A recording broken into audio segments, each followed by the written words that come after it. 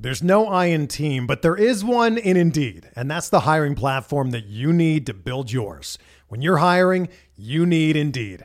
Instead of spending hours on multiple job sites searching for candidates with the right skills, Indeed's a powerful hiring platform that can help you do it all. One of the things I love about Indeed is that it makes hiring all in one place so easy because Indeed does the hard work for you. They show you the candidates whose resumes on Indeed fit your description immediately after you post so you can hire faster. Join more than 3 million businesses worldwide that use Indeed to hire great talent fast. Start hiring now with a $75 sponsored job credit to upgrade your job post at Indeed.com/Blue Wire Sports. Offer good for a limited time. Claim your $75 credit now at Indeed.com/Blue Wire Sports. That's Indeed.com/Blue Wire Sports, and support the show by saying that you heard it on this podcast. Indeed.com/Blue Wire Sports. Terms and conditions apply. Need to hire? You need Indeed. This podcast episode is brought to you by Coors Light. These days, everything is go, go, go. It's nonstop hustle all the time. Work, friends, family, expect you to be on 24/7. Well, sometimes you just need to reach for a Coors Light because it's made to chill. Coors Light is cold lagered, cold filtered, and cold packaged. It's as crisp and refreshing as the Colorado Rockies. It is literally made to chill. Coors Light is the one I choose when I need to unwind. So when you want to hit reset, reach for the beer that's made to chill. Get Coors Light in the new look delivered straight to your door with Drizzly or Instacart. Celebrate responsibly. Coors Brewing Company, Golden, Colorado. Trying to get by Benning. Darnell Nurse left it in the corner, gets up center. Perry scores! Corey Perry! Ilya able to shake away from Solani. It's given away to Solani around in front. Score! Teemu Solani with the steal. Three in the fence, 1-1. Score! Off the floor! On the board! Paul Kariya!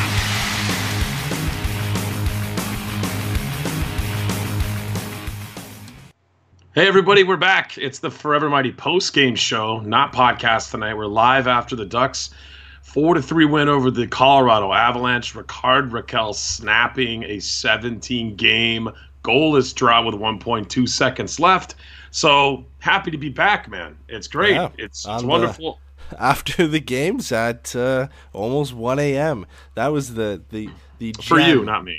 Yeah, from me. But no, it is great to be back on the post game show. We were away for a while doing kind of a bi-weekly thing, and we just felt like it wasn't the same. We started as a post game show, felt like we needed to get back to that, and we're here. And hey, first show back, and the Ducks have a probably one of the most exciting games of the season, and a win, and a buzzer beater win.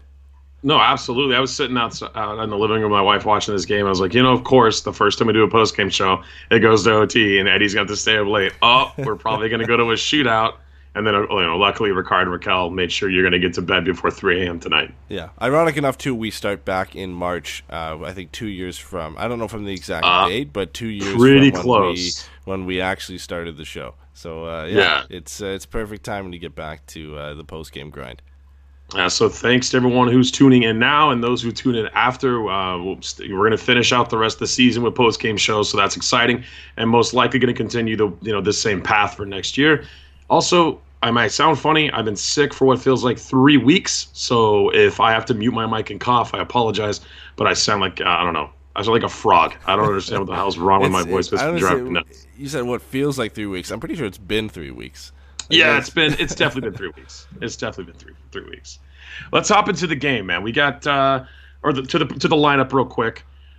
Lots of injuries. Ducks missing their top 4 defensemen for tonight's game. That was the big story running into here. Besides, Rakell's goalless drought, but Yanni Hakanpää is getting. I think is that his NHL first start? Debut? Yeah, that's his NHL debut. Yeah, he got drafted way back by the Blues, but never played. Played I think 4 seasons in the AHL.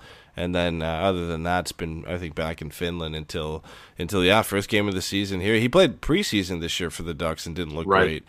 But, NHL debut for him because the Ducks have Fowler, Lindholm, Goodbranson, and Manson all out of the lineup. And you look at that 6 guys who started tonight, the fact that the Ducks were able to hold on, get a win, in this game against a fresh team like the Colorado Avalanche and a deadly team like the Colorado Avalanche. You look at guys, they have on that team, and obviously Nathan McKinnon comes to the top of the list when you look at speed on that team, but they are a fast team. And the fact that Larson, Delzato, Gooley, and Irwin, and Juice and Hakanpää were able to keep the Ducks in it and help them to a 4-3 overtime win is pretty impressive, considering where the Ducks are at this point in the season.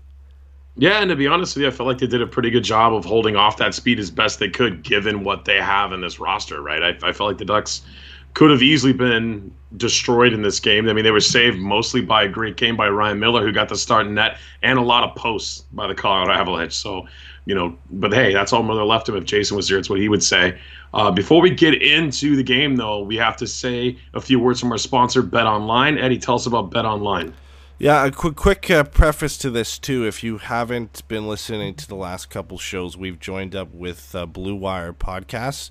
They're a sports podcasting network that just has a great collection of podcasts from the NBA, NFL, a few NHL ones where we joined. I think we're one of 3 of their NHL podcasts, and they've got a few baseball podcasts in there as well. But it's a great network. It's a growing network. So that's why you'll be hearing a few ad reads here and there. But honestly, it's it's a great platform to get on for us and grow the show here. But about BetOnline, and we talked about, we are in March now. We're getting close to the anniversary of us starting this podcast, but we are also weeks away from the big tournament. Yes, that tournament. And you may be looking at me thinking, what tournament? If you're not a basketball fan, you probably don't know. But March Madness is coming up. Make sure you head to BetOnline and open an account today to get on their $100,000 Bracket Madness contest starting March 15th. What could you do with $100,000? What can I do with $100,000? I enter a March Madness bracket contest every year, and I get nowhere close to winning. But $100,000 March 15th. You don't need to be hardcore to get in on the action, and with multiple entries available, it's this season's best chance to cash in. And remember, the NBA, XFL, and of course the NHL are still going strong, so whatever your passion is, BetOnline is the place to be for all your betting needs. Visit our good friends and exclusive partner, BetOnline, to take advantage and the best bonuses in the business. Sign up for your free account and make sure to use the promo code BlueWire for 50% off. Sign-up bonus. BetOnline, your online sportsbook experts. There you have it. Thanks, Ed, for the read there. Let's get to a couple of little things, because Eddie, if you guys don't know him and you're new to this show somehow, Eddie doesn't like that we started a podcast midweek and there was 2 games before it. So we got to talk a little bit about these awful games that I would rather pass.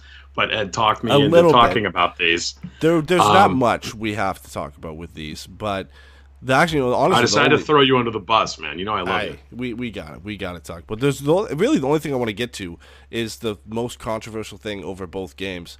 And the tweet that blew up for us was the John Gibson hit on Kevin Rooney behind the net. Clear interference call. I don't think anybody was arguing that. I don't think anybody was saying that wasn't a penalty. It was the shot he gave him after that with his head on the ice that people were a bit upset about. And hey, I can understand John Gibson being upset. He was getting left hung out to dry in that game, pretty much like been all season, and tempers are flaring. But the hit I had no problem with. That's him kind of standing his ground behind the net. But yeah, that little shot at the end, that's a dangerous one, man. Especially with the blocker. Yeah, shoot. I feel like it was not a good idea from John Gibson, but like you were saying, I understand his frustration, and I want to just go out and say, I feel like, people have been in his crease, it seems like, and I know we watch mostly Ducks games, but I don't think I've seen other goaltenders get clipped, tripped, stabbed out with a stick, snowed. You name it, it happens to Gibby, it seems like, the past couple of years, while the Ducks haven't been ultra competitive, right? And I think this just came to a precipice for him in that game. Just like, I don't care anymore, man. I'm just going to jump on somebody. And I almost felt like, thank God that he had a visor on, because I think his face would have been smashed into the ice there and would have had some damage. But people calling for a suspension, they could have done it. They could have done it one game. They could have. And I would have understood why. But the way this league calls and doesn't call things, I wasn't shocked they didn't call it. The thing is, people were saying he didn't get a fine or a suspension because he's a goalie.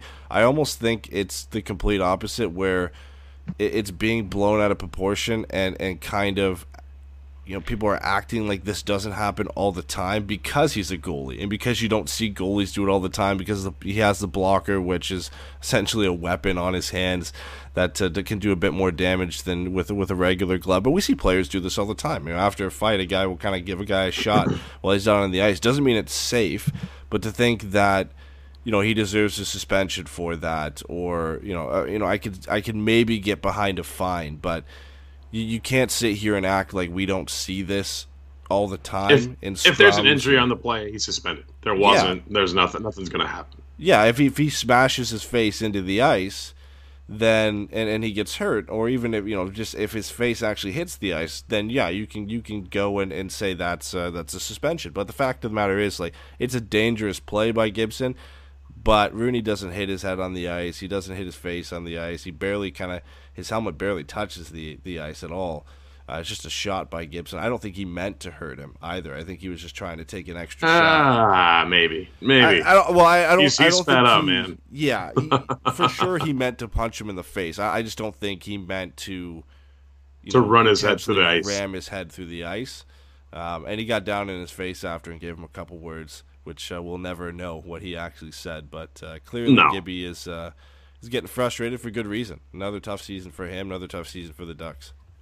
No, I agree with you, man. I definitely agree with you. And for some reason, we got to talk about Larson and Irwin in Chicago because yeah, I don't even want that might have been. I mean, a 3-0 loss to the Devils, and then you follow that up with a brutal 6-2 loss to the Blackhawks, who are somehow almost in a playoff spot right now. And I was looking up this yesterday. I was watching the game, and the one thing that sticks in my mind of that horrible loss was the fact that Jeremy Collison, their head coach, is 1 year younger than Duncan Keith, and he looks like an absolute baby on their bench. He's 35, but he looks like Kyle Dubas. He looks like he could be 25. Born in 2000. Yeah, but I mean, credit to that guy. I mean, we all thought the Blackhawks, and not like they're a good team this year, but I thought they were going to be nowhere near sniffing around the playoffs. But they're right in the mix. I mean, if they get hot, they could go on a run and potentially snatch up one of those wild card spots. So, which is really strange to think about, honestly. Yeah, well, because the Blackhawks were so good for so long, and then immediately, just like the Kings, they went from being so good to just horrible. And right. And then all of a sudden this year they really didn't do anything. They brought over Dominic Kubalik, who obviously is a big addition for them. He's almost at 30 goals as a rookie, an Artemi Panarin type rookie where he's 24. And he comes over and he's been playing against men in Europe, so he's not really a rookie. But the Blackhawks always find these guys. Two teams that, before we get into tonight's game, that always seem to find players. The Hawks, and for the Hawks, it's always overseas. They get these guys like Panarin and Kubalik, who they just sign overseas. They come over and do well. And the Penguins. But the Penguins, I don't even know where they get these guys from. They just get these guys from college or 6th or 7th round draft picks, and just the most random named guys ever. And they just come out and they just kind of fill out the lineup behind Crosby and Malkin.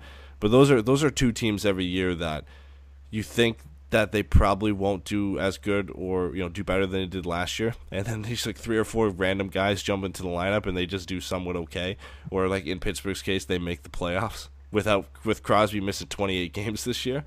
Yeah. Gotta get a hot goaltender. You can do a lot of things. But let's get into tonight's game, because the Ducks actually won this game, and it's a lot more fun. It was a lot more exciting game than the last two, and probably one of the more exciting games of the season. Back and forth. Yeah, but can you just not say that it's Ryan Miller's game? I mean, the Ducks were just outclassed in this game and made opportune chances go in the net. I mean, this was an outstanding game by Ryan Miller, I feel like. I feel like he is the reason why the Ducks are taking home the victory tonight in overtime. Yes, I will get half on board with that.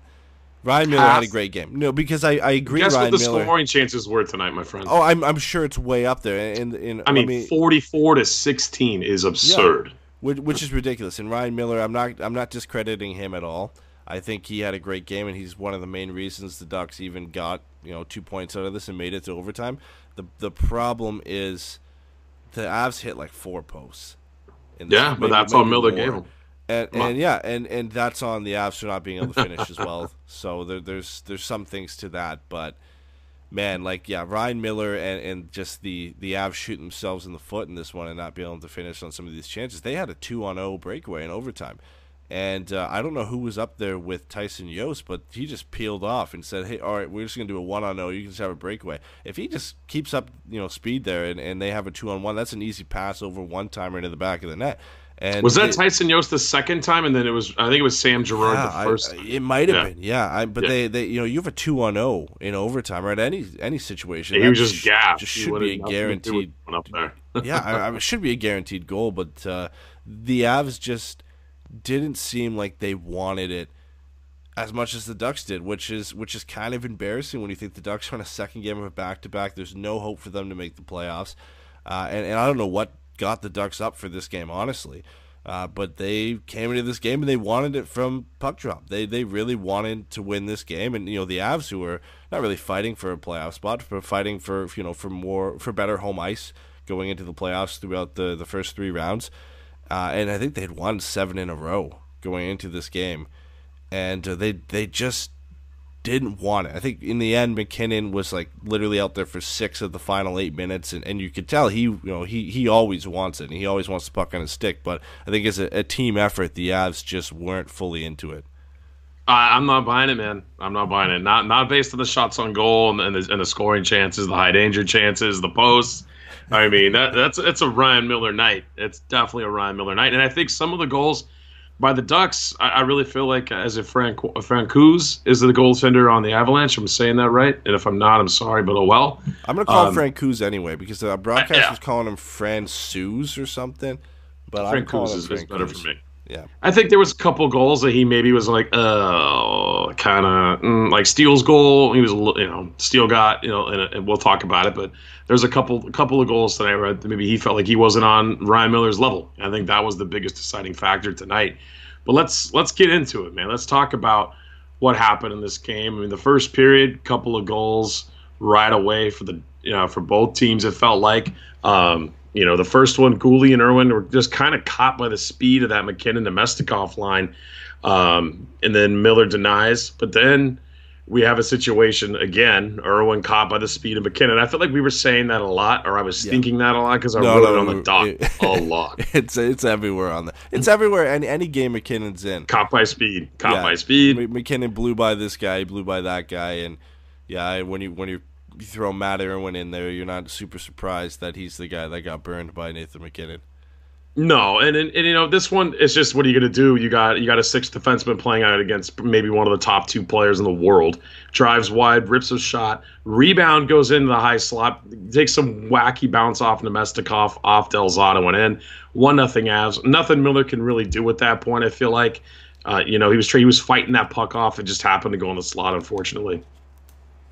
Yeah, it was a tough one. The fact that Miller stoned Nemestikov not too much earlier than the goal that ends up going in here, but it's unlucky where I think it hits off Nemestikov's leg and then bounces in off Delzato and bounces right behind Ryan Miller. When you look at how well Ryan Miller played in this game, those are the types of goals that are going to go in on you. It's unfortunate because the Ducks were playing pretty well up to this point, and obviously they were going to struggle with the speed of the Avalanche all night, like most teams do on a nightly basis. So it's a tough one early to let in when you've got that confidence, and your goalie's already made a couple big saves, and right. Then to have that goal go in, it's deflating. But you could see Ryan Miller wasn't too concerned by that goal. Sometimes that can be deflating for a goalie early when you make a couple big stops, and that's the goal that ends up going in. But kudos to him, and he's been around a long time. So this isn't something that's going to kind of get on him and get on his nerves pretty easily. But I give him credit for sticking to it and kind of not getting deflated early on. I kind of wonder if he wanted to be traded to a contender and it didn't work out, or for whatever reason didn't happen, because I think this guy just deserves it. He's a rock and net for a horrible team this year, and we love him. But it would have been nice to see him, get the hardware at the end of the year. I'm sure he wanted to, and some part of him wanted to, because I'm sure he wants to win a Stanley Cup. Every player wants to win a Stanley Cup, but when you've got a family and you've got a young child, it never really enters a part of the discussion where it becomes any bit reality. Like, I don't think it ever got to a point where Miller was like, I'm almost certain I'm going to move here if somebody comes up and offers something for me.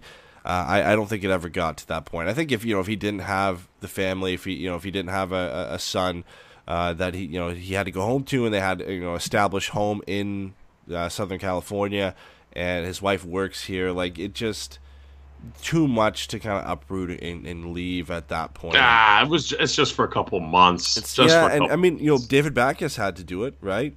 His family is established, I think, in the Boston area right now, and he had to uproot and move for at least not even just the next couple months here. Likely, he's under contract next season as well. So, thank God he's under contract here. No, can't wait to pay that salary as a Ducks fan.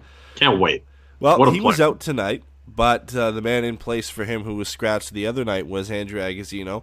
And he ends up picking up the Ducks' first goal of the night, and I think that's all newbies now with points. Agozzino, I think, was the last one to get on the board because he had an assist that was taken away from him a couple games ago. But a great job by Irwin to pinch up, and then Rowney again. Rowney made a nice pass the other night out to who was it last night? Was it Nick Deslauriers, I think? Or, it might have been. Yeah, he made a pass from behind the net as well. Last night, does the same thing this time, and ends up finding Agozzino out front. Seems to be the bread and butter of the fourth line right now, is these kind of chip from behind the net type plays. But nice for Agozzino to get on the board. Ducks ended up trading Derek Grant at the trade deadline, and we'll talk about him a bit more later. But they still need this depth offense, and for Nick Deslauriers to be getting the board every now and then, and for Agozzino to chip in and Carter Rowney to start playing fight well. Leader Nick Deslauriers. 3 years running, I think. I think the broadcast said he was back to to back. 2 years, right? Yeah, I think it was back to back. 2 years back to back, and then this year he's leading, so I think it would be 3 if he finishes the season with leading in fights. One of the rare, just kind of true fighters left in the game. There aren't many guys left that do that type of job anymore. Nick Deslauriers seems to be one of the few left, and I gotta kind of give him credit. I was hard on him when the move was made. We all just trashed him on that, man. But he's really become quite the player on the fourth line. He really has. He's fit in. He fit in with Rowney and Grant, and now obviously Grant gone, but Agozzino and Backes are platooning on the fourth line there, and he's found a home, and he's found a role, and obviously it still involves fighting, but he's fighting at the right time. Right, that fight tonight made sense. The timing of that fight with Bellemare, the fact that he completely dummied him too was pretty nice. That was a tough one for Bellemare. Bellemare is not a heavyweight, and I don't know if Deslauriers is even a heavyweight, but Deslauriers is definitely. Deslauriers he's a heavyweight. He might not be a big. I don't know how tall he is. I don't think he's that tall. I think he's maybe like 6 or 6'1", but he's a heavyweight. Like, he's a big guy. Like, he is not a guy you want to get in a fight with. I think I wouldn't say he's the toughest guy in the league because he fights all the time. Because he's 6'1". He's as tall as I am. He's definitely not one of the biggest. Getsy's bigger than he is. You throw Ryan Reeves into a fight with Nick Deslauriers, and that's not a good matchup for Nick. I'd be interested to see how that goes. But you gotta give him credit, man. I don't think he's really lost a fight this year. Not really. He hasn't. Not all of them are as clear cut as this one, but he's held his own in pretty much every fight he's had, and I guess that's what happens when you lead the league in fights. The only reason you're fighting that much is generally if you're winning them. You're not really going to get into that many fights if you're losing every single one. So again, credit to Nick Deslauriers for kind of keeping that enforcer role alive a little bit. I know it's not the traditional enforcer role of past, but he's still getting it done. Before we get to the next couple of goals, what'd you think of Jones playing less minutes 5-on-5 tonight than Kiefer Sherwood, who took 2 penalties? I was kind of surprised by that, just because Jones has been better than Sherwood, in my opinion. I was kind of surprised that the bench didn't see more of Kiefer. Yeah, I was a bit surprised in tonight's game, honestly. I felt like Max Jones and Sam Steele were two of the Ducks' best players tonight. Max Jones was buzzing all night and kind of getting back to what we had seen late last year. in terms of just being a threat and being a dangerous player offensively as well, and just being a physical presence. I think, you look at that net drive he had on Francouz where it kind of started a second brawl in, I think, the third period there. So he's kind of getting back to that. I was a bit, that's a bit surprising that he ended up playing less 5-on-5 than Kiefer Sherwood did. I'm not sure if that came down to maybe some more usage on the penalty kill. On the power play. Yeah, he got more time on well. special teams for sure. But just 5-on-5, I was kind of surprised by it. Not a big deal, just something I noticed. Let's talk about Gooley from Rakell. I was like, wait a minute. Brendan Gooley's finally going to get on the board. I think he got his 4th of the year. It was a pretty slick cycle play. A lot of it had to do with Adam Henrique on both sides of the ice, pinched in on the right half wall, and then comes around, gets the puck after the play, circles around on the left half wall, zips it down to Rakell. Silverberg lets it go. It deflects off him over to Gooley. I mean, wide open net. No one saw him coming down. It looked like Irwin was playing for the Colorado Avalanche on that play because he didn't cover his man, and all of a sudden Gooley's over there to tap it in. Well, a nice kind of play there by Brendan Gooley to recognize that he was unmarked back there and to pinch into the play. It's a dangerous play to make even if you are unmarked, because if it does get caught, bounces behind you, brims around the boards, then you are caught, and you've got a very fast Avalanche team. I'm not sure even who was on the ice at that point, but you risk, Nathan McKinnon being the guy going the opposite way, one-on-one with whoever's left back there to help defend. So it's a tough play to make, and I think it was a smart play by Brendan Gooley to pinch in here, and obviously it pays off for him in getting on the board. And I've liked his play over the last few games. I know the Ducks have had a ton of injury issues on the blue line, so it's tough to kind of judge their overall play when you get, you lose 3-0 in New Jersey and 6-2 to the Blackhawks. But I feel like Brendan Gooley has been chipping in more offensively than we've been used to seeing from him. I think he's getting close to being back to form that we saw right when he came over from the trade from Brandon Montour, where he was gelling with Cam Fowler. A long ways to go still for him as well. I mean, he spent most of the year in San Diego, and that trade hasn't gone as planned yet for the Anaheim Ducks. But he's young. He's got time. These are the plays you want to see him jump up in and end up cashing in on. So hopefully, we're seeing him build up and have a strong end to the season here and lead into next year. No, for sure. Let's get to the next one. Sherwood dumps the puck over the glass, trying to break out of the zone. It's a power play. I hate that. I really hate that penalty a lot. It was like brought out for reasons where guys were intentionally zipping it over, but I don't know. That's another story for another time how much I don't like it.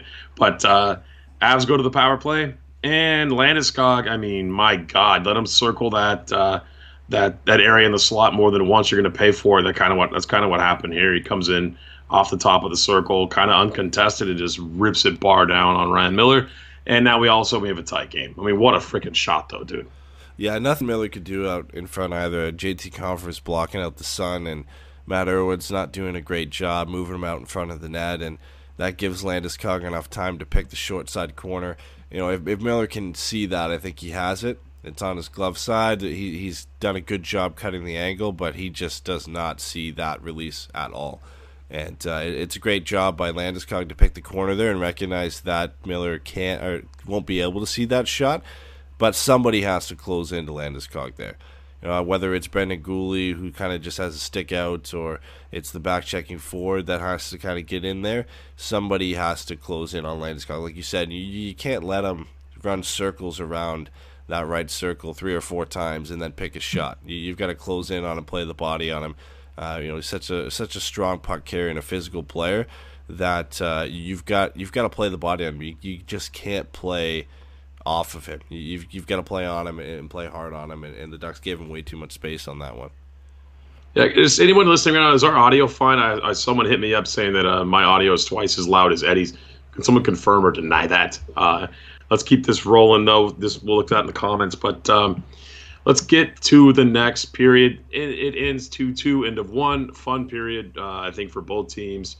The Ducks, I mean, really, you just saw they don't have the speed that the top-end teams do in the NHL. So we'll see what they do to answer that in the next coming seasons. But either way, they hung tight. Getting into the second period, though, here's one of the favorite plays of the night, hitting the post. Nikushkin hits the post. And then right away, Donskoy gets another chance, rips it wide, in all alone on Miller. But then the Ducks would find a way to get things done on the power play.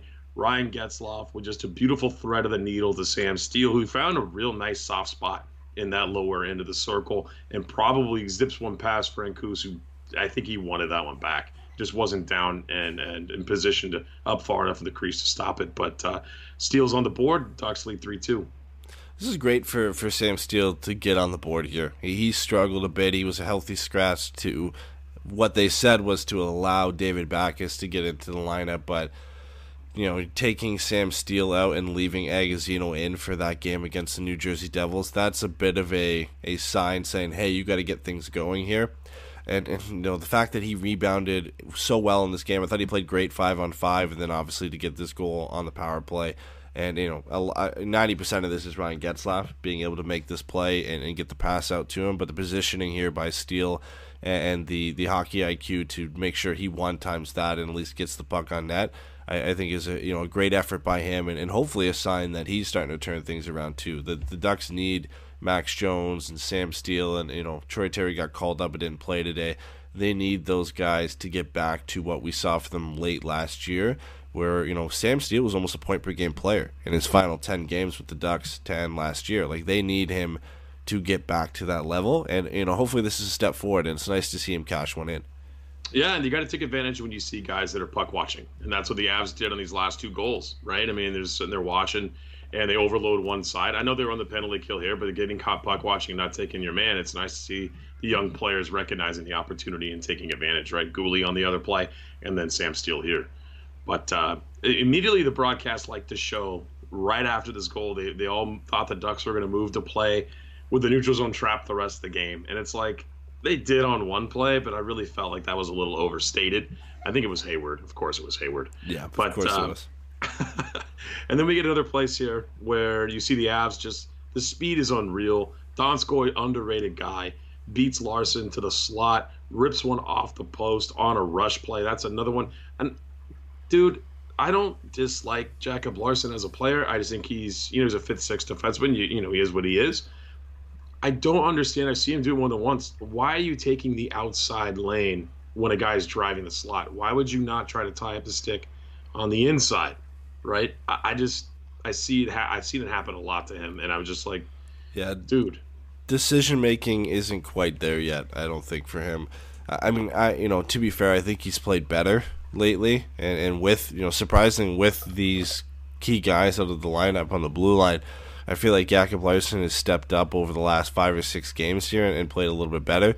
But then you have plays like this where he just makes the wrong decision, and it doesn't end up hurting them in this case because Ryan Miller's there to bail them out. But I think when Jacob Larson gets put under pressure is when he tends to make big mistakes. He's not quick on his feet when it comes to making the right decision, and hopefully that's something that comes, but that's a hard thing to learn, to be able to just make the right quick decision or the safe play, and he just made the wrong play on this one, and we've seen that from him before, and he's a guy and I think all night in Chicago. Yeah, all night in Chicago. That him and Irwin were notably not good. Oh man, just a rough go. He's one of those guys too that's auditioning, right? Like, this could be it for him because you've got a guy like Josh Mahura down in the minors. Now you've got Christian Juice, who's been playing great. Like the first 4 games for Christian Juice before tonight, he's been excellent for Anaheim. Phenomenal. And you've got all these guys playing the left side, and once Lindholm and Fowler come back, you've only got 1, potentially 2 positions open. And right now, that spot goes to Christian Juice for me. I don't see how anybody takes it over him. Maybe Larson gets moved over to the right because the Ducks just have no right shot defenseman, and that's how he sticks around. But as for a long-term option for the Ducks, I know it's only 5 games, but Christian Juice is making a real case to be the guy that sticks around over Jacob Larson. Yeah, and Juice didn't have his best game tonight, but I don't think he was out there making any mistakes that we thought were absolutely terrible. But also, too, you got to remember the second game of a back-to-back for all the guys. And then, my God, the amount of minutes that these defensemen are playing. Did you look at the score line or the stat lines for those? No. Our question for 3 stars tonight was which Ducks defenseman played the most minutes. I would guess I would guess it was Christian Juice, but I don't know. It was Matt Irwin. Oh, boy. 27 minutes and 31 seconds tonight. Matt Irwin's played 27 minutes against the Colorado Avalanche, and you came out with a 4-3 overtime win somehow. He was on the ice for 3 goals against, but on the ice for 2. So that's. But I mean, this whole team just got blasted all night, and that's just because you're playing against the Avalanche. So yeah, Ducks take a 3-2 lead to the locker room, but not before Ryan Miller with another big stop. Perfect pass by McKinnon. That was one of the plays we're talking about. The guys open in the slot, and it's just Miller on his game tonight with a nice blocker save. We would see that again later tonight. But let's get to the third period. Silverberg rips one from the slot to start it off. I mean, just an awful giveaway. One of the few mistakes by the Avs.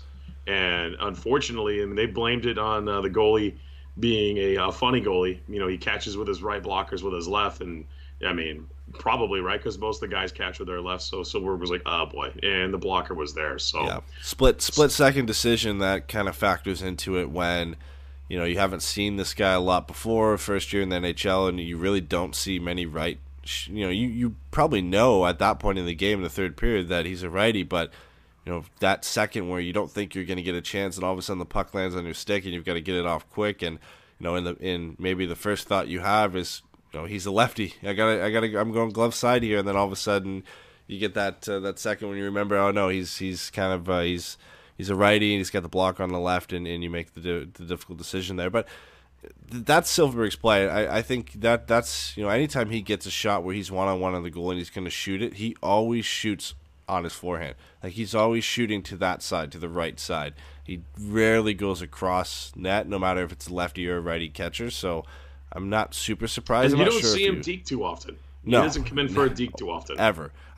There's maybe a handful of times I've seen Silverberg come in on a breakaway and actually deke, and I'm not sure how many actually went in. We'll exclude shootouts from that, even though he primarily still shoots in the shootout anyway. But he is a 90% of the time he's going to shoot the puck, maybe even more than that. He rarely dekes anybody.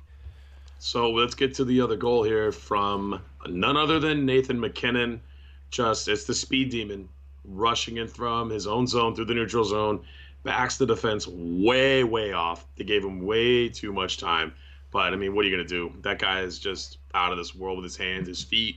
I mean, and just picks that spot under the glove hand of Ryan Miller. And also we have a tie game, man, 3-3. Yeah, that's typical classic Nathan McKinnon. It's so hard to pick apart guys when you have the best players in the world doing this. Yeah. You're like, you want to just crap on a player, but you're like, what are you going to do? Who was that he did that to? Was that Larson or Irwin? It was, shoot. Who's 52 on the Ducks? That's who it was. It's Irwin, yeah. Yeah, that's a tough one. I mean, no matter who you have there, McKinnon just rips in through the blue line. He's got a full head of steam, and not too many players can make that cut and keep that speed where he cuts 90 degrees into the center of the ice and keeps his speed and then just wires a shot on 1 foot. And has the accuracy to still beat Miller. I think 5-hole on that shot. Like, that's why under the glove hand is where he gets it. Yeah. That's why he's one of the best players in this league. You were waiting for this type of play from Nathan McKinnon in this game. Obviously gets it on the power play, but it really, it's a power play goal, but it really wasn't a power play goal in terms of they didn't set up. He just came into the zone. If it was 5-on-5, he still would have scored that. Like, that's still a play no matter what. Nathan McKinnon came out and he said, I'm going to score on this play. I'm going to beat you. I don't care who's going against me. We lost you, man. Poor connection. It's that Canadian internet. No, I was still going here, but it's a poor connection for someone. Either way, Nathan McKinnon, unstoppable when he gets ahead of steam. No, absolutely, man. What are you going to do about that? Now we get to some of the fun stuff, the physical stuff. Everyone knows the Ducks. We already talked about it. Have everyone in their goalie's kitchen. No one's happy about it. Getzlaf takes exception to Nemestikov taking an extra whack at Miller. Comes in, tries to bowl him over, and all hell kind of breaks loose. But no one's dropping the gloves at this point. Tie game. For whatever reason, the Ducks, and maybe they probably wanted to fight, but the Avs aren't having any of that. And then we get to see more of it. Max Jones drives to the front of the net. Shortly after, I would kind of want to feel like he did it on purpose, right? When we talk to Max, he likes the physical side of the game. He loves, doing it, loves agitating. He wants to get in people's face. I would kind of lean on the side of him driving into Francouz on purpose on that play, but he did get helped by Barrio, and a fight almost breaks out there. So kind of a fun few minutes if you're into the physical stuff. Yeah, I struggle to think he did that on purpose, but it's Max Jones, like so you never know. He was smiling in the penalty box.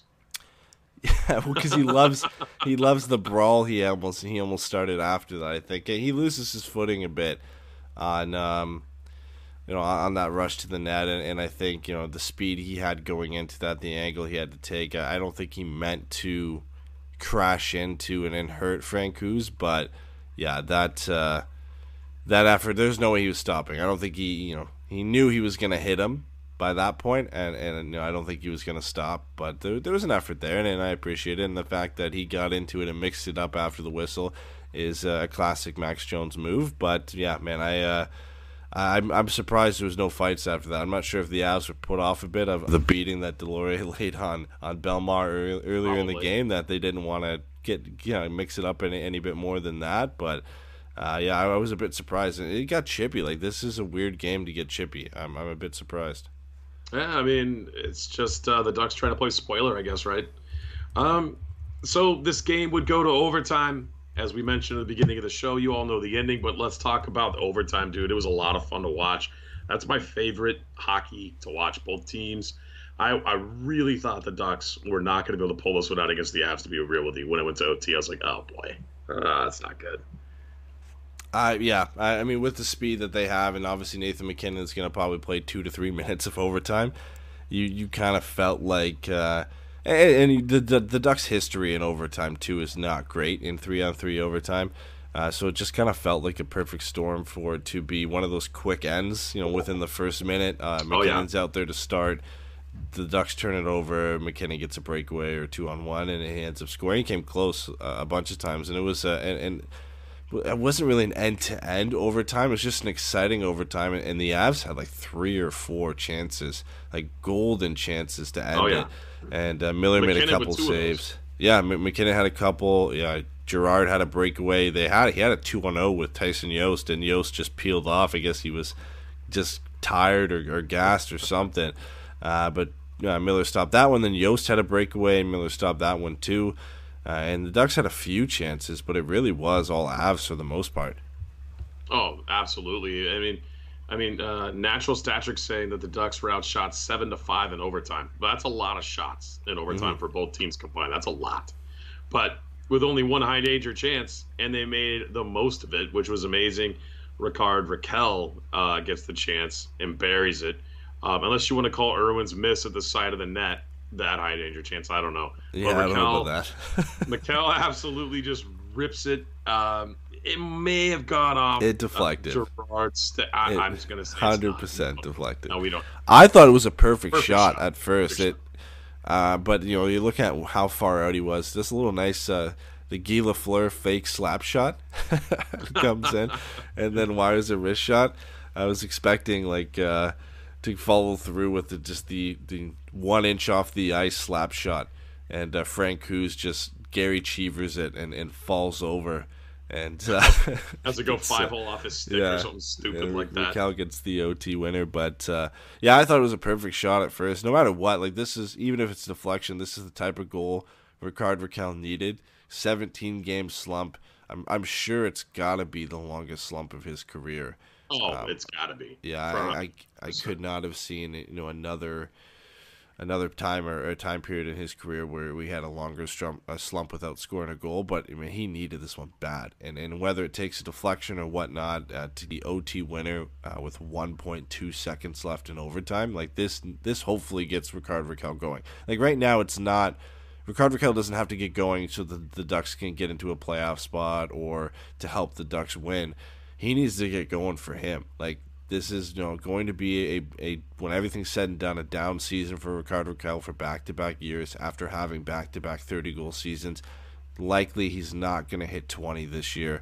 He needs to finish this year strong and take that confidence and that momentum into next year. I know it's obviously a long time between the end of this year and the beginning of next year, but he needs to finish this year strong and come off this 17-game slump with a few goals here over the next couple games.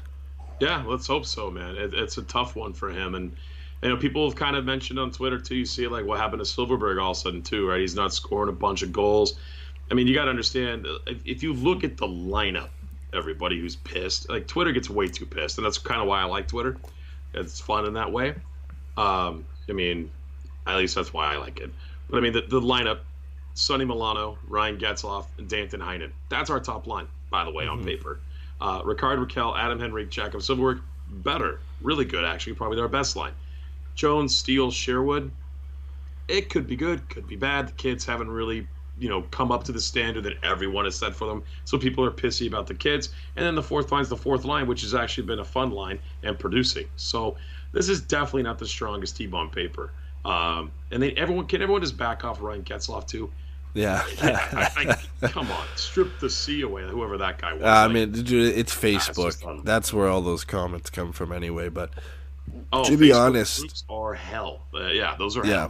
We were talking about guys slumping and guys cooling off. I'm not super surprised that Jakob Silfverberg has cooled off, because this is what he does. Like, this is his whole career. He gets hot and then he gets cold. Like, he is a streaky player. He's always been a streaky player. He's gotten really cold lately. He was on pace for like 30, 35 goals. He'll be lucky to hit that at all this year. Did we bet on him? Who'd you bet on that with? I always bet on that for like the last 3 years with Brett. Brett couldn't make it live today, but yeah, every year he thinks Silfverberg could hit 30, I think, since we started the show. And I've always said he can't do it. And it's nothing against Jakob Silfverberg. He's just too streaky of a player. Like, he gets hot and everybody's like, man, Silfverberg, this is the year he's going to do it. He's going to hit 30. And honestly, I was almost on board with that, the way he was playing this year. Like, I thought he had a good chance to do it. But in the back of my mind, I'm always like, man, he could just cool off and get so cold for a long stretch here, especially with how inept this team is at scoring goals as a team. And, look where we are now. If he hits 30 now, he's going to have to go on an absolute heater to hit 30. I think, what's he at now? I think 22, 23? Is he even over? I'd be surprised if he had that many. I know Henrique's leading the team with 24. Henrique's been great this year. He really has. Silfverberg has, he's not even at 20. He's at 18. I thought he was over 20. 18 goals. Jeez, he'll be lucky to hit 20 this year. And to get anywhere near 30. He's had a rough go of it, man. He hasn't scored since February 17th in Calgary. You know what? I'm going to go back to this, but you look at, I think it was leading up to the All-Star break. And when he got announced for the All-Star game, he was hot. And he was playing well, and his value was at an all-time peak. And I was fully on board with, let's trade Jakob Silfverberg now. His value is never going to be higher than it was at that point. And no, people are like, no, let's not trade him. He's finally coming to his own. He's getting that offensive role under Dallas Eakins. He's going to be a 30-goal scorer this year. And then he cooled off. And not to say his trade value is lower per se, because he does a lot of things outside of his offense that makes him a valuable player in his two-way play and his defensive acumen. But the teams look at this, and he's cooled off a lot. And he has a history of being a streaky player, and that affects your value. And if the Ducks are looking to make a splash at the draft, which I think they still could, you should look at Bob Murray's comments after the trade deadline. He's using these last 20 games to look at his players between 25 and 29. There's only a few guys in that range, I think 5 or 6 guys. Well, I'll let you know. I'm going back to Bobby's breakfast bonanza this Saturday. Good friend of mine and friend of the show, Jimmy's taking me, so I'll be ready to take some notes on what Bobby's going to do the rest of the season. I think one of those guys I think gets traded. The last time Bob Murray made comments about an age range of players not being leaders, Brandon Montour got traded. Yeah, but he also said he's going to go out and get, I want to get a power play guy, a big defenseman power play guy. Was that Eric Branson? No, well, yeah, when he said that, I think Justin Falk was his guy that he wanted to get for that. Kevin Shattenkirk was his guy too. Kevin Shattenkirk and Justin Falk were his guys for that, and he had to settle with Eric Branson because nothing else was available. And then at the deadline, he said he added speed and power play specialists in Milano and Kristen Juice, which Milano, Heinen, and Juice have all been very, very good.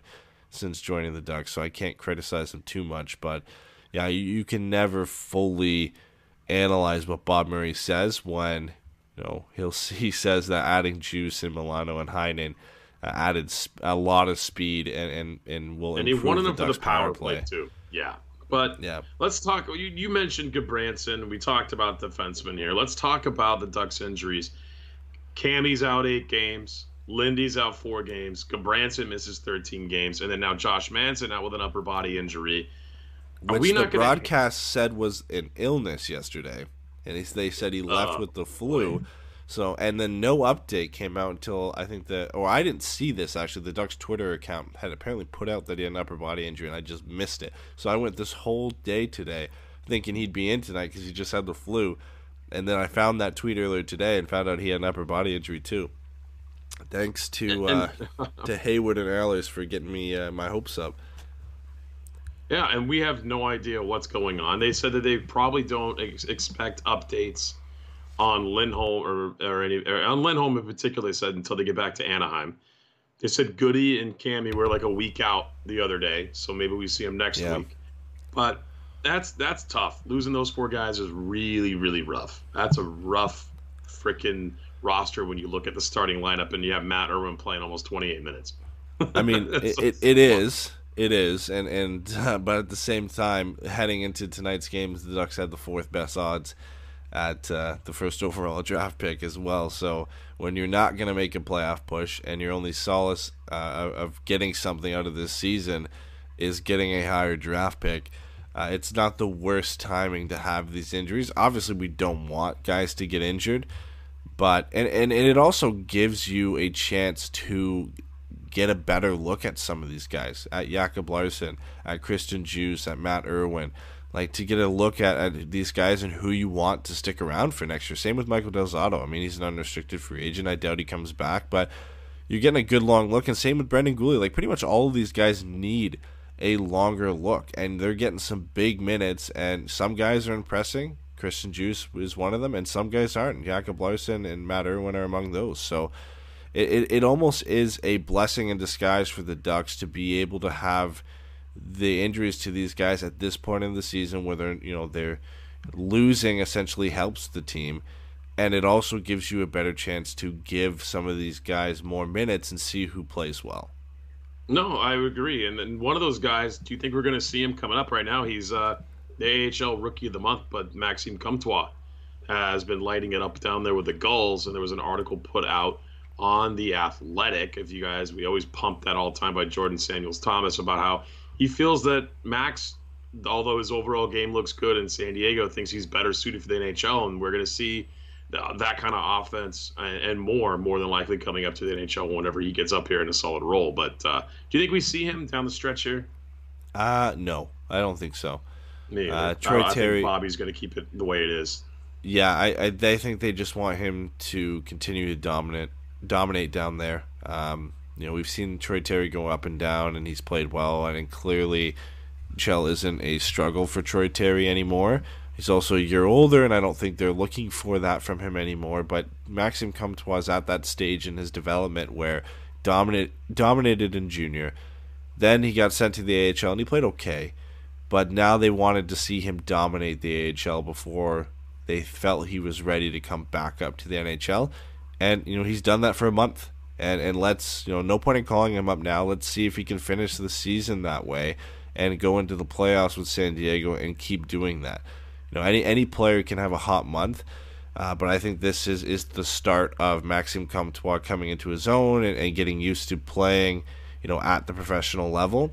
And that's what you want to see from players like this is progress, is like I said, dominating at junior, then coming up and playing in the AHL and dominating there, and then coming up to the NHL and making that full adjustment. And I think Maxime Comtois is on his way to being that player, but I think it's premature if you're going to call him up this year. There's almost no point in calling him up this year. The season's lost. Let him just stay down there and keep it up, because I think, a lot of the expectation too is that he's his goal scoring guy, but the article even says he had a 2.9% shooting percentage in his first 18 games, and now it's about up to 9%. So it just took a while to correct itself. But a lot of expectation also came from when he played in Drummondville, right? I mean, 31 goals in 25 games. Yep. You're thinking this kid's lighting it up. He's going to come into the NHL and be a 20-goal guy and maybe 45, 50-point guy in the first couple of seasons. And it just didn't happen. A lot of expectation on the kid. And sometimes players just take longer to develop. But he's 21, and I think there's a lot left he has to give. You know who I think we might see this year? Hopefully, I hope so. Simon Benoit? No, we're close. Trevor Zegras. You think so? I'm still hoping we see him. The last 2 games of the season for Boston University are March 6th and March 7th against Northeastern before they go into the playoffs and essentially could be knocked out at any time. And that's when Trevor Zegras' season is on the line, and his potential to come and join the Ducks could be sooner or later, depending on how far they go. So I don't remember when playoffs start, and Boston University doesn't have that listed on their website here. But he could be here is anywhere from mid to late March potentially, depending on how their playoff run goes. This is a guy I hope, and obviously he still has to sign his ELC, but I really hope we get to see at least like 2 or 3 games of him this year. Just get a taste. The Canucks got a taste of Quinn Hughes last year when he came over from Michigan and signed his ELC after playing 1 year in the NCAA. I can't see what Trevor Zegras could benefit from another season in the NCAA. He has 33 points in 30 games there. He's one of the best freshmen in the class. He's doing better than Turcotte, doing better than Cole Caulfield. And the only freshman his age doing better than him is Alex Newhook. The freshman scoring leader is 2 years older than both of these guys. He's 21. So the fact that Zegras is just dominating, playing on the top line in the NCAA over a point per game player, there's no way he needs to go back. I can't see why he'd want to go back. And the Ducks need some sort of injection of excitement here near the end of the season, and at least he could come in and be pointless in 3 games. I don't care. I just want to see him play, see him in a Ducks jersey for the last 3 games here, just to build that hype for next year. I mean, do you realistically think, or are you just hoping? I realistically think he could play. I just think it depends on how early his season ends. I honestly think if their season ends early enough and he could come up and play 4 or 5 games, I think when his season ends, I think the Ducks are going to sign him to an ELC not long after that. I would assume his mind's got to be close to being made up on if he's going to stay there for another year or sign with the Ducks. And I would lean towards him, signing with the Ducks, signing that ELC, and coming up and playing a few games this year. And then I'm not sure. Somebody asked the question in the chat here if he can play with the Gulls in the playoffs. I'm not sure how that works. I know in the CHL you can, because I know when Max Jones, when he was playing with the Knights and his season ended, he was allowed to come up and play with San Diego in the playoffs. I'm not sure if that's the same process for the NCAA. There's a chance it could be. If it's the same, then yes, Trevor Zegras can play for the Gulls in the playoffs, and that would also be a big part of why the Ducks would sign him to an ELC for sure. Not just to get him a few games in the NHL, but also to send him down to San Diego and get some AHL playoff time and really see his development down there in the playoffs. Yeah. So I think that will go into it. But Chris was saying he's not eligible for AHL playoffs. So Chris would probably know better than us. Yeah, there must be different rules for the NCAA, and I'll look into that more and hopefully have an answer on the next show. But point is, I think and hope we'll see Trevor Zegras at some point for a few games this year. You know what other really good center is exciting this season? I know. Enlighten me. Derek Grant with 4 points in 4 games with the Philadelphia Flyers. What do you think about that? Perfect guy for that team. When that trade was made, I think Flyers fans weren't exactly sure what they were getting. Plus, made right after I think the Flyers got Nate Thompson, so they're like, why do we need Derek Grant? We got the same player here in Nate Thompson. No, you didn't get the same player. Derek Grant fits into what Philly's doing so well.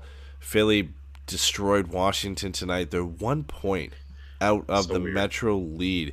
They showed a graphic on TV today on the broadcast On January 8th, they were 15 points back of the Capitals. The Flyers had 50 points, and the Caps had 65. And then now, and they were in fifth. Sorry, the Flyers were in fifth, and the Caps were in first. And now with the win tonight, the Flyers are 1 point behind the Capitals. They have 85 points. The Caps have 86. So they made up a 14-point gap in just under 2 months, and are likely a lock for the playoffs, and could make a deep run. And a guy like Derek Grant is going to be extremely valuable for them in the playoffs. And I'm so happy for him that he is joining what's likely going to be a playoff team now. We weren't sure when the trade was made if the Flyers were going to be a legitimate playoff team. They were kind of right on that bubble.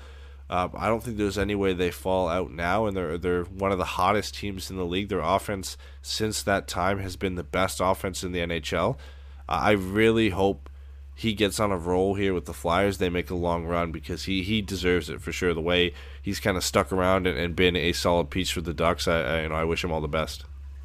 Let's talk about the offside rule change briefly, because this is definitely going to be on Pucks and Brews this weekend for our Patreon show. Yes. What's your initial?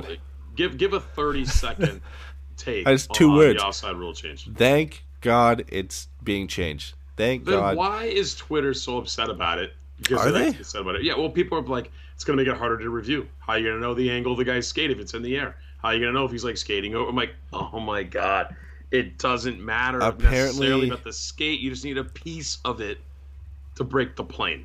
You just need a piece of equipment, the skate, to break the plane. That's all you I was listening to TSN radio, I think, today, and they were talking about this. And apparently Pierre LeBrun on a broadcast a couple days ago had said that 13 goals had been disallowed this year because the skate was off the ice. And it counts as being offside because the skate was off the ice. Isn't that ridiculous? You're in a league where they're trying to create more offense and have more goals. I don't know. And it took this long, and you had 13 goals disallowed this year because of that rule. I've been saying it since this stupid-ass rule came into place. We've been saying it all the time. Every time it happens, especially every time it happens to the Ducks, we're like, why is this still a thing? I'm so glad they're changing, and I can't wait for it because it was so stupid. Like, the guy was not offside in his body position. His skate was just off the ice, but you're in a skating motion. Like, your skate's gonna come off the ice at some point. Dumbest shit ever. But thank God they're changing it. Like, I'm so disappointed it took this long to change. But the fact that they finally at least are getting it right and that's changing is at least a good sign.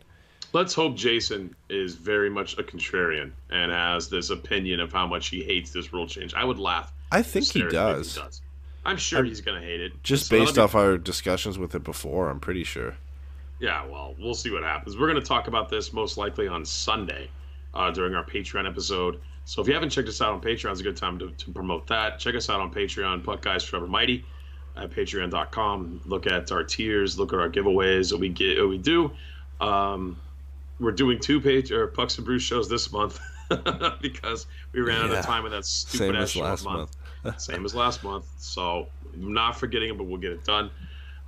Ducks signed somebody who I had no idea who he was. Can you explain to me who Bryce Kindop is? Because I had no idea until they signed him. He's an overager in the WHL, plays for the Everett Silvertips. It's become I don't want to say a tradition for the Ducks, but every year they seem to sign one overager from the CHL. Remember, the one that comes to mind for me a couple years ago was Giovanni Fiore, who they signed out of the QMJHL after his 50-goal season. So another one of those kind of additions for the Ducks here. Kind of has 38 goals and 71 points in 60 games this year, which is impressive, but for an overager, he's 20, going to be 21 in June. It's not amazing, and it's not a huge increase off his 73 points in 67 games the season before that. So it's a nice signing. I can't see him ever being much more than an AHL guy, just like Giovanni Fiore was. But he could prove me wrong. I haven't done too much digging into his play other than offense, so there might be other attributes to his game that could get him to the NHL. So if he could be a bottom 6 forward potentially because of that. But it's not a signing that blows your doors off, and you say, "Wow, I can't believe the Ducks got this guy." Hopefully he can at least add to the goals and potentially have a few call-ups and impress while he's up here. But I can't see him being a big impact player at any point. What's your overall feel for the new additions? It's been 5 games, the new guys on the team. Who's impressed you the most besides Christian Juice? Because he's definitely the guy that everyone's talking about. Yeah, Christian Juice would be at the top of that list, but I think the obvious 2 after that are Milano and Heinen. I think Milano just never stops going. He's got a great motor, and he always seems to be engaged. Every time I see him do anything, it's usually on the positive side. I haven't seen him make too many mistakes, which I think is a bit surprising when you look at what Columbus fans were saying after his first game. Where like, yeah, you're going to get this for now, and then it's going to tail off. And I know it's only been 5 games, but I think all 5 games he's played in, he's looked good and he's played with some energy. So hopefully that can continue. And then Danton Heinen, I think, has been as advertised. Like he's not a flashy player. He's responsible. He's defensively responsible. He just kind of goes about his business, and he's a smart enough hockey player that he just finds himself in good positions. You look at the play where Christian Juice got him the puck, and he was just wide open for a tap in for an empty net goal. And just kind of his passing is safe. Everything about Danton Heinen is safe, but he doesn't make any mistakes. Like he's just he doesn't reliable. Take penalties, which is who he was traded for. Yeah, exactly. Which is already a plus side there. He's already put up, I think, 4 points in 4 games, or 4 points in 5 games now. I think he had an assist tonight too. So he's just a reliable guy, and honestly, I think he's like a key piece for the Ducks going forward. Whenever they get back to being competitive again, he just feels like he could be that third line forward or third line winger that just you can throw out in any situation, and he can just get things done. And he's also one of those guys you can bump in the lineup, and he's capable enough to produce. Like he's been playing on the power play for the Ducks because really there's nobody else to put on the power play, and he's been playing up on the second line and now the first line tonight, so he's getting some chances here. But he just is one of those guys. Like he's just one of those guys you can move up and down the lineup. He's never gonna make too many mistakes. You don't have to worry about putting him up or down the lineup, and he's just a safe guy to kind of plug and play anywhere you want him to go. Well, let's get to the fan questions now. We got one from Tom. This is a good one, man. I've heard this talked about quite a bit. Especially for my friends who are Ducks fans. We've talked about it. Why do the Ducks lack a consistent in front of the net and goal crease presence? Is it the system, the players, combination of these, and or other factors? I'm going to go ahead and say it's the type of players that are out on the ice when these things happen. Really? I do think so. I think part of it is that, but I would also say it has to do with Dallas Eakins. Dallas Eakins and the players. They don't have these big, tough, rough guys outside of Gabranson that's going to come into the front of that. You saw Delorier a couple games ago come up and grab a guy and throw him off the side. Like, hey, don't come in and get it in Gibby's kitchen like that. But, you don't see you're talking on the defensive side? Yes. Okay. I thought we were talking offense. No. Defensive side of things. I really think it has to do with the type of players that we have as defensemen. Jason said it. You're never going to see Lindy do it. You're never going to see Cammy do it. Those guys are just not made to do that kind of stuff. And I'm pretty sure the Ducks are trying to stay out of the box when they're out there. So you're not going to see Goody or Manson go nuts. But, they got to do a little more than what they're already doing. You see too many sticks go free in front and a lot of tap-in goals that happen because of the guys not paying attention around the net. What about you? I feel like it's a split between Eakins and the players, but that guy feels like a chicken shit answer. No, I think defensively I would agree with that. I think it's a mix of both. I don't think that's a part of Dallas Eakins' defensive structure per se, but I also think the Ducks don't really have those guys to do that. Josh Manson, yeah, he's a big guy, but he just never has been that net clearing guy. And I don't necessarily think you have to be a strong, big player to be that net fronts, like goal crease clearing guy on the blue line. You just have to be a player, good bounce, strong in your feet, and have a good stick. And I don't think the Ducks have that guy. You also you can't be the first guy to think we got the puck, I'm out of the zone and I'm going. And right. Cam Fowler's that guy, and Jakob Larsson is sometimes that guy. Brendan Gooley is that guy. Like the Ducks don't have that guy who's like, all right, I'm going to clear the crease, and then I'm going to stick back. I'm going to hang back here, and I'm going to let them go up the ice. And maybe Goody is kind of that guy, but again, along the same lines, I don't think the Ducks are trying to take penalties there. And there's a lot of players who draw penalties in that prime spot in the league nowadays. And then I wanted to flip this too, because I think on offense, I think this question can apply to offense too. And if I was to apply this to offense, I fully think it's at least this year it's a Dallas Eakins system thing. Like the Ducks are a high event hockey team. They rarely set up and control play in the offensive zone, so it just doesn't lend itself to having an offensive net front presence. We saw it a bit under Randy Carlyle, where Nick Ritchie would be that guy, Corey Perry would be that guy, and the Ducks were more of a possession based team where they would set up and try and cycle the puck around. They're just not that team right now. I don't think you need a big guy on the offensive side to be that either. Like, clearly nowadays you don't have to. You just have have to have a good stick. Strong in your feet and have a good stick and get some deflections, and that's it to be a net front presence guy. When you look at the Avs power play, JT Compher was their front presence guy. He's not a small guy, but he's by no means a big guy. Just as a good stick. It's decision making in hockey sense is when you look at the offensive side of things, for sure. Yeah. So Dave asks, what are the odds and percentages of the chances that we think Rakell gets traded at the draft? Miss, that's tough. You're selling low, unless he gets hot here on the last stretch. But even so, teams will look at his final numbers on the year, and they'll look at his contract and be like, that's a good risk.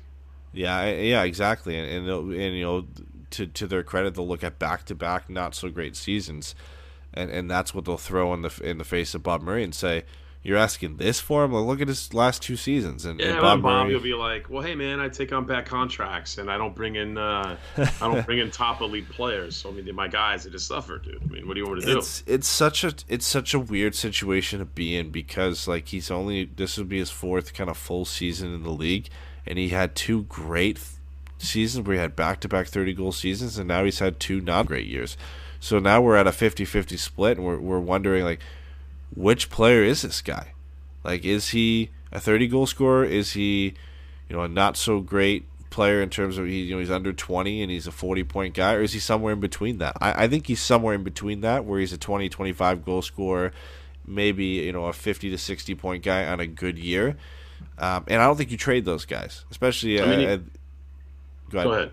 No, I was going to say he's in his sixth full season, right? So he had 9 goals, 20, 33, 34, 18, 14 now. He's kind of trailed off. Yeah. But again, there's just plenty of time for him to turn it around, and those 2 years came in poor years for the Ducks where they weren't good.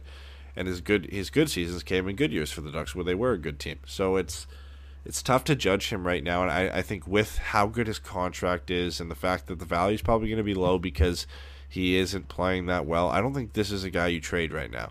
Like, teams are looking at this and they're saying, I am on this guy. Like, I am on Bob Murray to get this guy. He is a perfect bounce-back candidate, and he will cost me nothing. Like, you have to think teams like Tampa Bay and teams that are really close against the cap. Rakell has got to be top on their list. Oh, you would have to think so, for sure. Yeah, only making $3 million. Has shown 30-goal potential. You have the Ducks maybe eat, $1 million of that.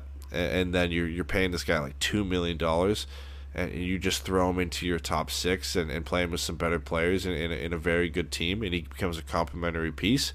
He is, out of any player, like, he is primed for a bounce back season.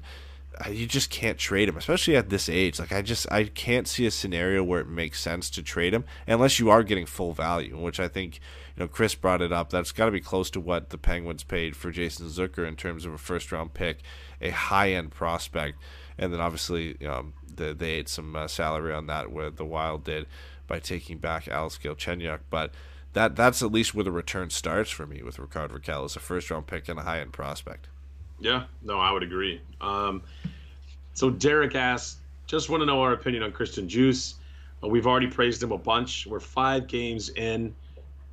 He's played 76 minutes, 5-on-5 right now for the Ducks. His expected goals are great. If you're a Corsi guy, his Corsi's great as well. He's looked good a lot. He's made some nice outlet plays for the Ducks. I think overall, like you already mentioned, we both did. He's been the best player the Ducks have picked up at the trade deadline.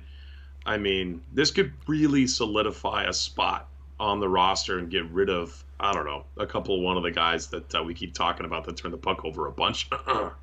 But I would much rather have him in the lineup than the guys we're seeing in the 5-6 role now. Yeah, I think this one initially stung for a lot of people because there's a bunch of people who still believe Daniel Sprong could be a very good player in the NHL. Maybe. And the Ducks were ready to give him, and they ended up getting Christian Djoos. I think it stings a bit less now for those people. Now that the way Christian Djoos played over the last 5 games, and especially the last 4 heading into this one, like you mentioned, Corsi for percentage, he had a 57.76 Corsi for percentage heading into tonight, a 57.59 expected goals for percentage. Like, he is driving offense for this team, and he's among, I think he's second in both of those categories, second to Del Zotto, I think it was, and Corsi for, and second to Getzlaf in expected goals for. So he is he has been a valuable piece to this team, especially with the injuries the Ducks have had to their blue line, and he's the only one that's stepped up. Like, Larson has played better, but he hasn't stepped up to that level, I don't think. You know, Del Zotto, Irwin, those aren't really guys who you think are going to step up, and they haven't. You know, he is that guy, I think, right now, is solidifying his spot for the team next year, and he's making the most of his opportunities. And like I said, he's making that Sprong deal sting a bit less. Like Dave says in the chat, Sprong who? Like, that is Christian Djoos. Christian Djoos is doing that right now. We're not, you know, so much reflecting on what could have been for Daniel Sprong. We're looking at what we have now and the way Christian Djoos is playing. No, I definitely agree. He's been great. I hope he's a mainstay, and he's able to when the top 4 come back. I mean, he's going to slot in 5-6 somewhere down there. But he's exponentially better than either one of Irwin or Larson just in the first 5 games that we've seen. I mean, it's hard to argue against that, right? I mean, you're definitely going to want to suit him up over one of those guys. Yeah, no, you have to, and I think it's again a small sample size, but. If he continues playing like this for the rest of the year, I think he's played his way onto the team next year. I can't see, and maybe that opens the door to trading a guy like Jakob Larson. I know Del Zotto's gone, and I think Irwin is also gone at the end of this year. I'd have to double check his contract. So you've got some guys moving out. So maybe, you know, Larson and Djoos stick around. But if the Ducks are making a decision between Mahura, Djoos, Larson, you know, anybody else that kind of goes into that mix as a fringe player right now, Djoos is making a good case to be the one that sticks around. Yeah, he's an RFA next year.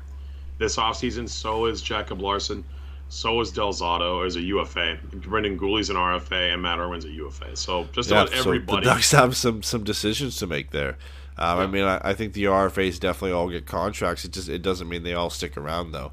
So, you know, this is a trial period for pretty much all 5 of those. All 5 of them played tonight, right? So that is a trial period for all these guys that have expiring contracts. And who was and Yanni Hakanpää was the 6th guy tonight, and I think he's on a 1-year deal too. I know it's his first game. He's a UFA next year too. And he's not so much of a trial guy. But so. But yeah, I mean, it is a trial period for at least those 5 guys, and for as long as our 4 main guys are hurt right now, it's going to continue to be a trial period for them. It'll be interesting to see what the Ducks do in that offseason. Do you got anything else, my friend, or is it time to call it a night? It's 2 a.m. Eastern. Yeah, I think it's time to call it a night. You know, quick note, it's great to be back on the post-game show. We appreciate you guys coming out and sticking with us. You know, I know for some of you it might be, you know, the same time as me, or you might be on Pacific time, and either way, you know, it's getting late for you, so we appreciate you guys sticking around, coming back to the post-game show, and just supporting the show. I mean, we're going to likely finish the season this way, back on the post-game grind. It's a lot of fun to kind of get back to that, so again, we appreciate you guys hanging around. Absolutely. We got Toronto on Friday, and we'll talk to you guys then. Everyone have a great night. Take care, guys. Okay, parachute's ready. Boy, the things I go through to get auto loan rates as low as 0.99% APR for 60 months on new vehicles with PenFed. You are aware that you don't have to be a military member to save hundreds on your auto loan, aren't you? Anyone can join PenFed. As someone terrified of heights, I probably should have looked into that. Probably. Drop me off at the shore. PenFed Credit Union. Visit PenFed.org/autos or call 1-800-247-5626. Advertised rates available through the PenFed car buying service. To receive any advertised product, you must become a member of PenFed, insured by NCUA. website. Hey, Cricket customers, Max with ads is included with your Cricket $60 unlimited plan at no additional cost. Nice!